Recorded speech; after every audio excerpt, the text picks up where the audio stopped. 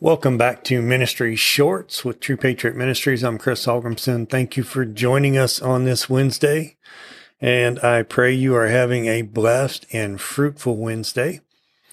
Now, today we're back into the I Am series, and I said prior to this there were 7 different instances in the chapter of John that stand out where Jesus said that he said those famous words, I am. And so today we're going to cover I am, and this is the second one. It's in John chapter 8, verse 12. And it reads, Then Jesus said, I am light to the world, and those who embrace me will experience life-giving light, and they will never walk in darkness. So here Jesus says, I am light. Glory to God, that's good. So one of the most prominent, and I want to back this up, 3 different verses here.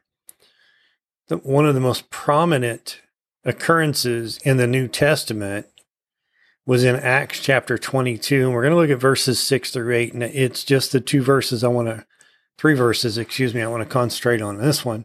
But if you've not read the story of Saul's conversion, Saul of Tarsus, then I do recommend going in and reading this whole chapter. It's very dynamic. It's very, it's supernatural.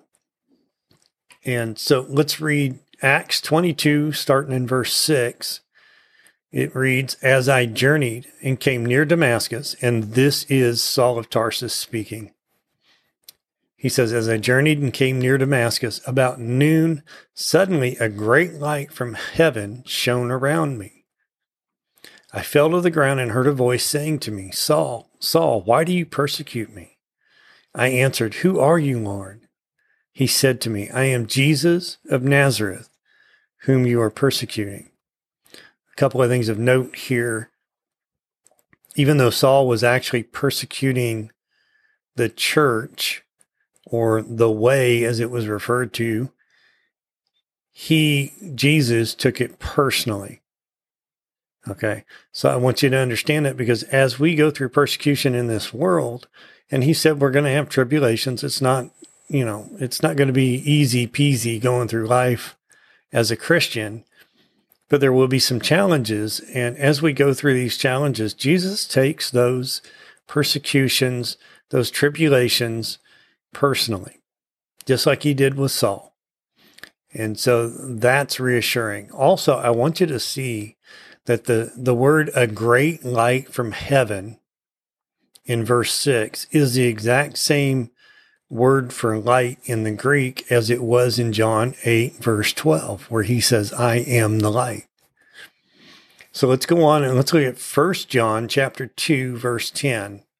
And it reads, But the one who truly loves a fellow believer lives in the light, and there is nothing in him that will cause someone else to stumble. Now, it was in the Passion Translation, but the word light is exactly the same Greek word. And in 1 John chapter 1, verse 7, it reads, But if we walk in the light, as he is in the light, being Jesus, we have fellowship with one another, and the blood of Jesus Christ, his Son, cleanses us from all sin. Glory to God. That's so good. So I just wanted you to see that. And these versions of light, the Greek word for this light, is all the same in these verses.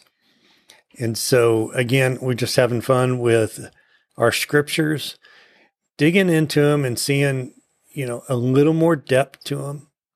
And you got to remember the word for I am, or am, means exist.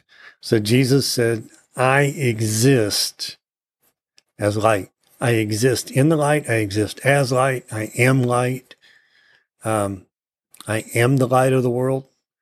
And light in different times could also be exclaimed as glory, the glory of God, the glory of the Lord shown about them. In the Old Testament. Now, New Testament, there are 56 different instances of this word. In the Old Testament, when you go look at the word, there's 345 instances of the Hebrew word for light. So that's pretty cool.